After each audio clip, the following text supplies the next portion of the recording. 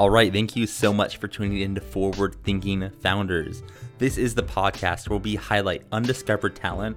We're scanning Y Combinator, Pioneer, Product Hunt, Twitter, Indie Hackers, all these different networks to find really interesting founders and interesting projects and startups, and we feature them on the podcast before you've probably heard of any of them.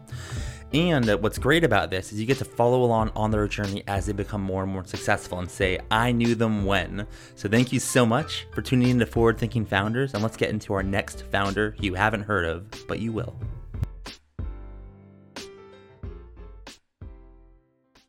All right, how's it going, everyone? Welcome to another episode of Forward Thinking Founders, where we're talking to founders about their companies, their visions of the future, and how the two collide. Today, I'm very excited to be talking to Rob Asher, who is a co-founder of Giraffe. Rob, welcome to the show. How's it going? Oh, I'm going good. Thanks for having me. Yeah, thanks for coming on. When I saw this, I'm like, this is something that I have to learn more about, and talk to someone involved. So I appreciate you being open to coming on. For people that don't know what Giraffe is, can you kind of start with, what you're working on and what Giraffe is? Yeah, sure. So Giraffe is, I like to call it SimCity for real. It's designed, or think about it as SimCity for real. It's designed for architects and urban planners and developers to design cities in a whole new way. Where the current way that work happens is an army of consultants, engineers, architects, all passing PDFs around, and we have this vision of this interactive, automated process where designing a city is as easy as playing SimCity. And so it's a startup that facilitates city making is the short answer. That's awesome.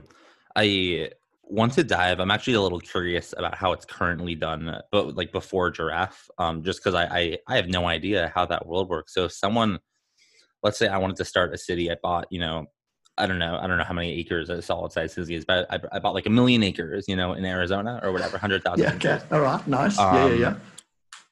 How would I go about, doing the job that Giraffe does now without Giraffe? Is it like you said, is it just consultants? Is it like blueprints? Like is it, can you just paint that picture for me a little bit more, and then we can dive into what you can do with Giraffe? Yeah. I mean, this is classic, because when we're speaking to investors or people that are outside of the city making industry, it's actually very little understood. So people don't really know. So I've assumed people did, but that's just because I've been blinded by how long I've been in the industry.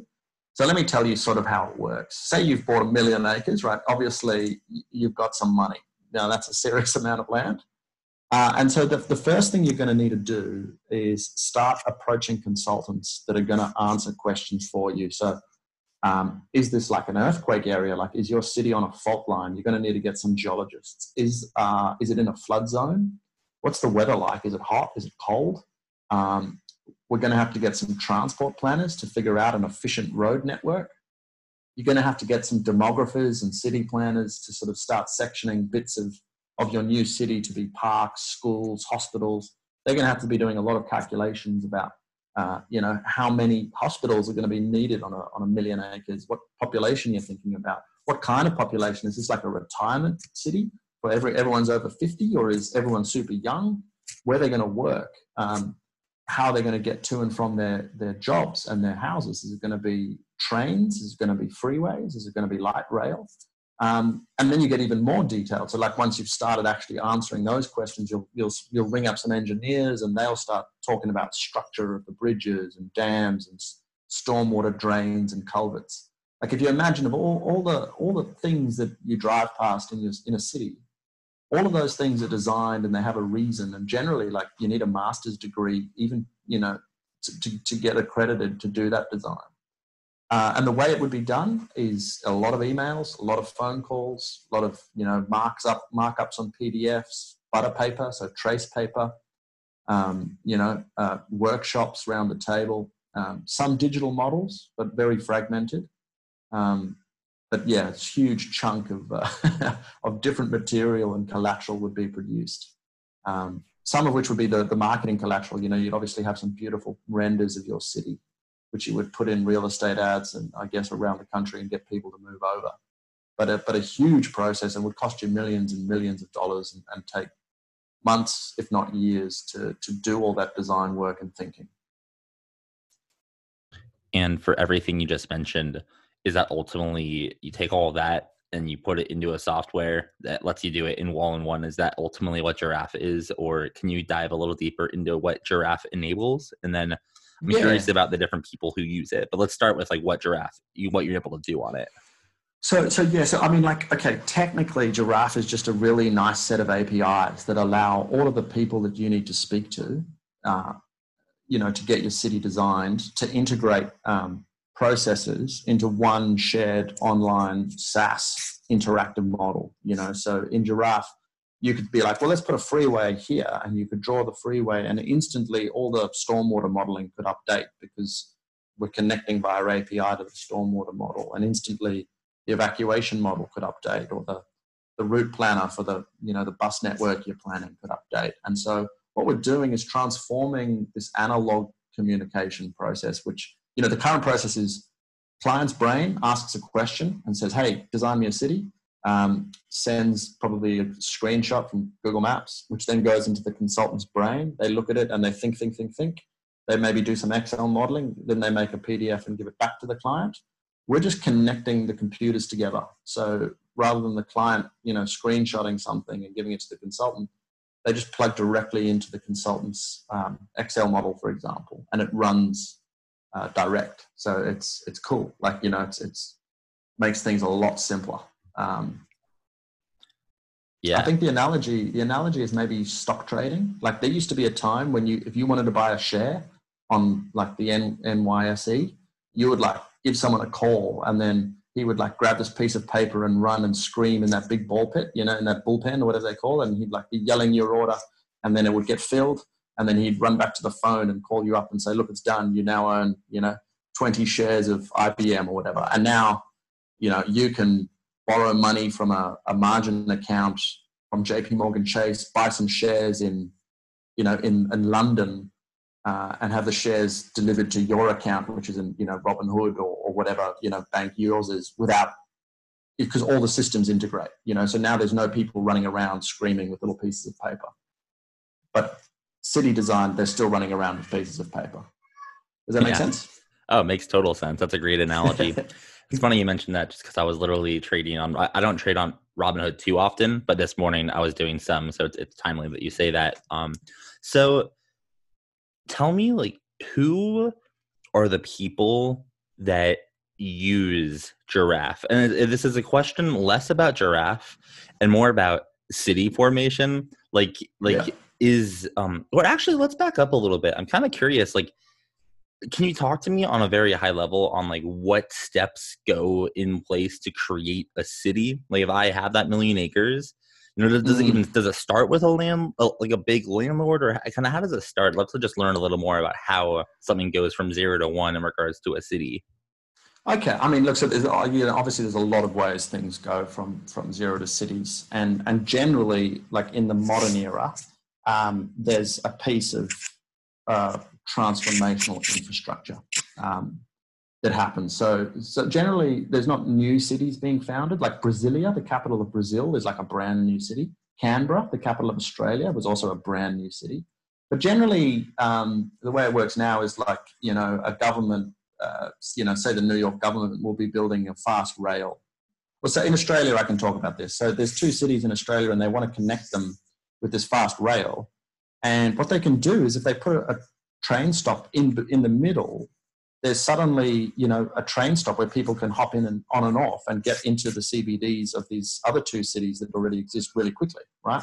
So suddenly that land has more value because it's connected. So generally the way it works is the government buys the land, builds the station, and then sells the land back to the developers, kind of says, we've built this value now. This land is worth valuable. You can put...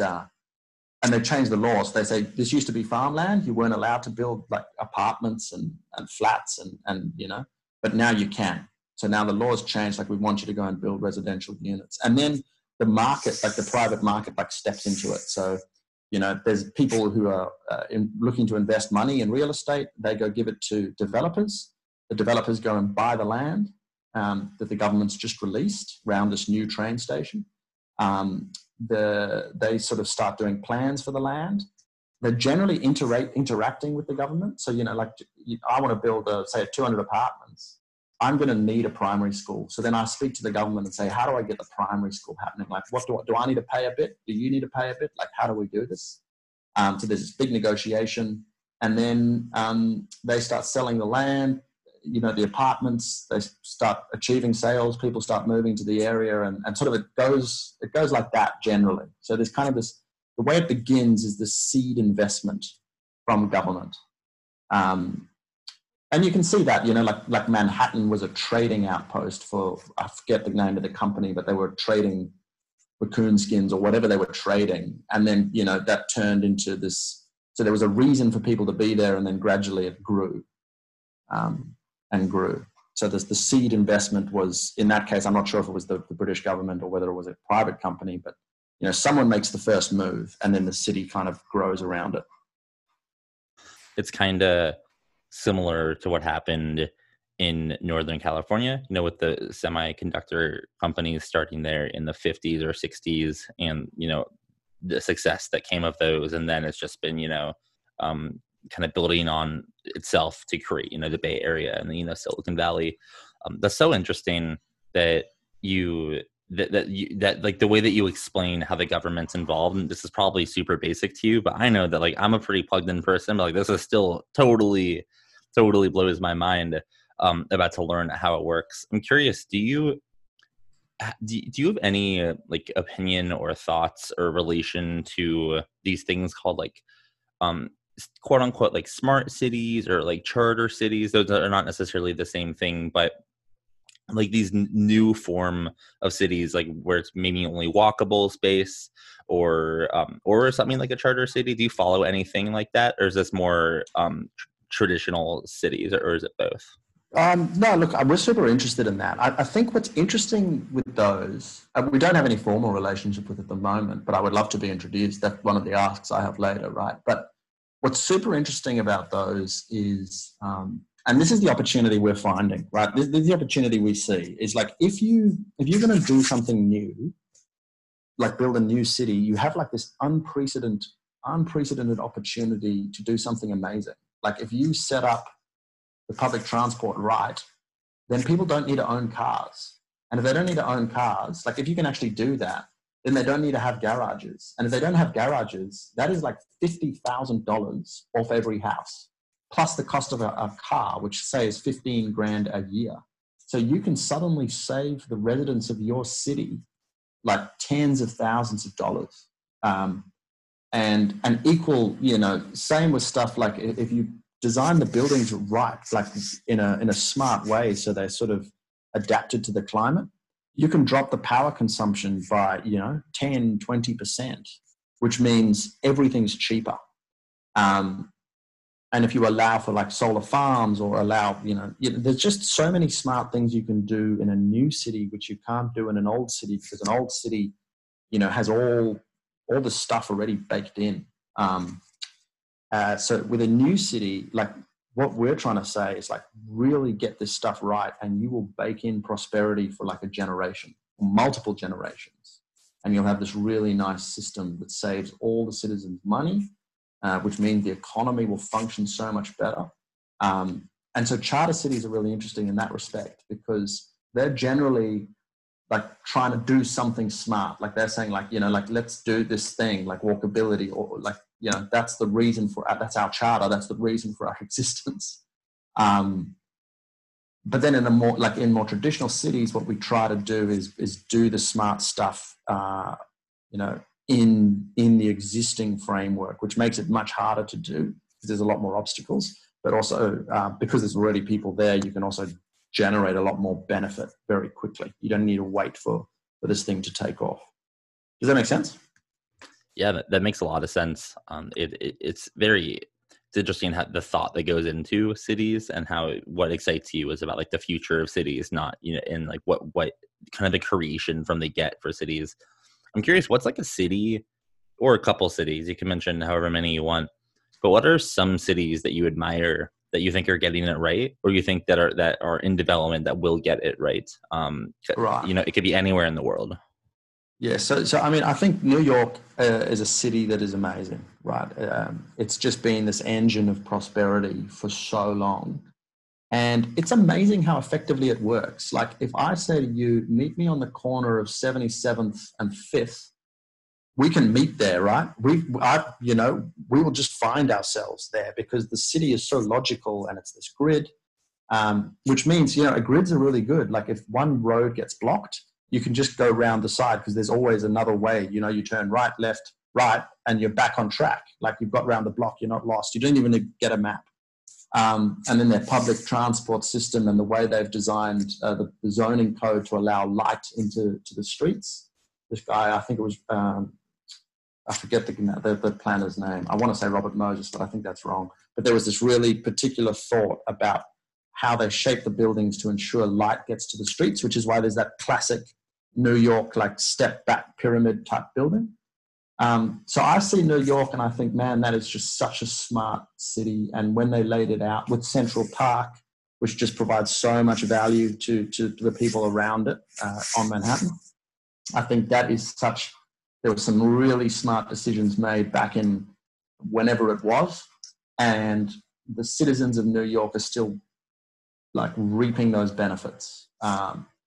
And I think part of the reason New York generates so much wealth is because of that. So that's the classic designed city. And I mean, and then of course for me, the other really successful cities are the old European ones like Paris, London, Rome, and they've got they're very old, and they've got this very particular design feature, which is basically every building is about 6 stories high, at the highest, which means you never need an elevator. If the power goes out, you just walk up the stairs, which means they can survive plague, pandemic, and they also are a really comfortable city to be in. And the evidence for that is there's just millions and millions and millions of tourists that pay money just to go and look at Paris because of the way it looks and feels. Same with London and Rome. Part of that's their history, but that history is actually baked into the way that they do those cities. So I think those are the cities I admire the most, and to be honest, a lot of them are historical, and I think the way we're doing cities at the moment is a problem. So that's part of the motivation for Giraffe is like, how do we do this stuff better? I think we're sort of building very energy hungry cities that are not resilient to climate change, that encourage obesity because they don't encourage walkability, use a lot of power. Impose a lot of costs on people that are unnecessary. And I think there's huge opportunity to do it better. Well, that's a really great segue into my second to last question, which is, you just talked about some of the problems with current cities. I'd love to hear about your vision for Giraffe, 10 years from now, 20 years from now, maybe depending on how far out you're thinking, like 100 years, whatever. What impact do you want Giraffe to have had? What do you want Giraffe to look like? I guess what's the big vision if you had to dream as big as you can? So the vision for us is every time anyone makes a decision about a city, so whether they're going to buy or sell some land or make a new building or plan a new train or like buy 1 million acres and do a whole city, that as they start planning and they start dreaming and imagining what the city's going to look like, Giraffe just feeds them actual data about the implications of their decision, and it feeds them that data without them trying. They don't need to call anyone, they don't need to schedule meetings, they don't need to sign contracts. They're just drawing and the information arrives in front of them. And the reason we want that is because then they'll make better decisions. So if they understand the weather system, so if we've got a computer model somewhere, maybe it's like the National Weather Agency has this hurricane model, for example, that you're drawing your city and they can model it and say, look, this is really not going to function well in the event of a flood. So change your mind now when it's still cheap. Like, don't do what you're doing. And then the person changes the city and makes it more resilient, more beautiful, more functional, without having to think about it. So that data's just there. That would be our vision. That's our dream, right? And we're building, like, our whole value prop is like, we connect you to data without you trying. And that's all we care about. We don't do the data. We don't do the modeling. We connect you to people that are really good at each bit of modeling, each type of thinking. So the vision is that every time anyone makes a decision about a city, Giraffe is there to empower them to make a really great decision, which means that cities are better, they function more efficiently. When that hurricane finally rolls over, all the right things have been put in place to mean that that's not a catastrophe. It's an inconvenience, and there's no loss of life, and the buildings don't need to be demolished. That it's being considered. Does that make sense? Yeah, it makes total sense, and I think that's an awesome vision. And in order to make that vision come to life, you'll need some help. You'll need help from teammates, from employees, from potentially investors, but also you got all these listeners that are here to help as well, which then leads me to my last question of the podcast. My question is, what is something that the forward-thinking founders community can do to help you push your vision forward? I guess, how can we help? How can we serve? Oh, that's such a great question. Thank you. And it's really, really amazing. I did say I had some asks. I knew there's listeners out there that could totally help us. And because we're a marketplace like Giraffe, we don't do the modeling ourselves. We're trying to connect really smart players in the space and make it very easy to transact and communicate. So I guess we're very comfortable that our software is mature, it's in the market, it's doing well. We're in the position where we want to speak to anyone who would like to use the software, so potential customers who's designing cities or has got a startup that's thinking about charter cities or new models of development, home ownership. And I know there's a whole bunch of really interesting thinking there.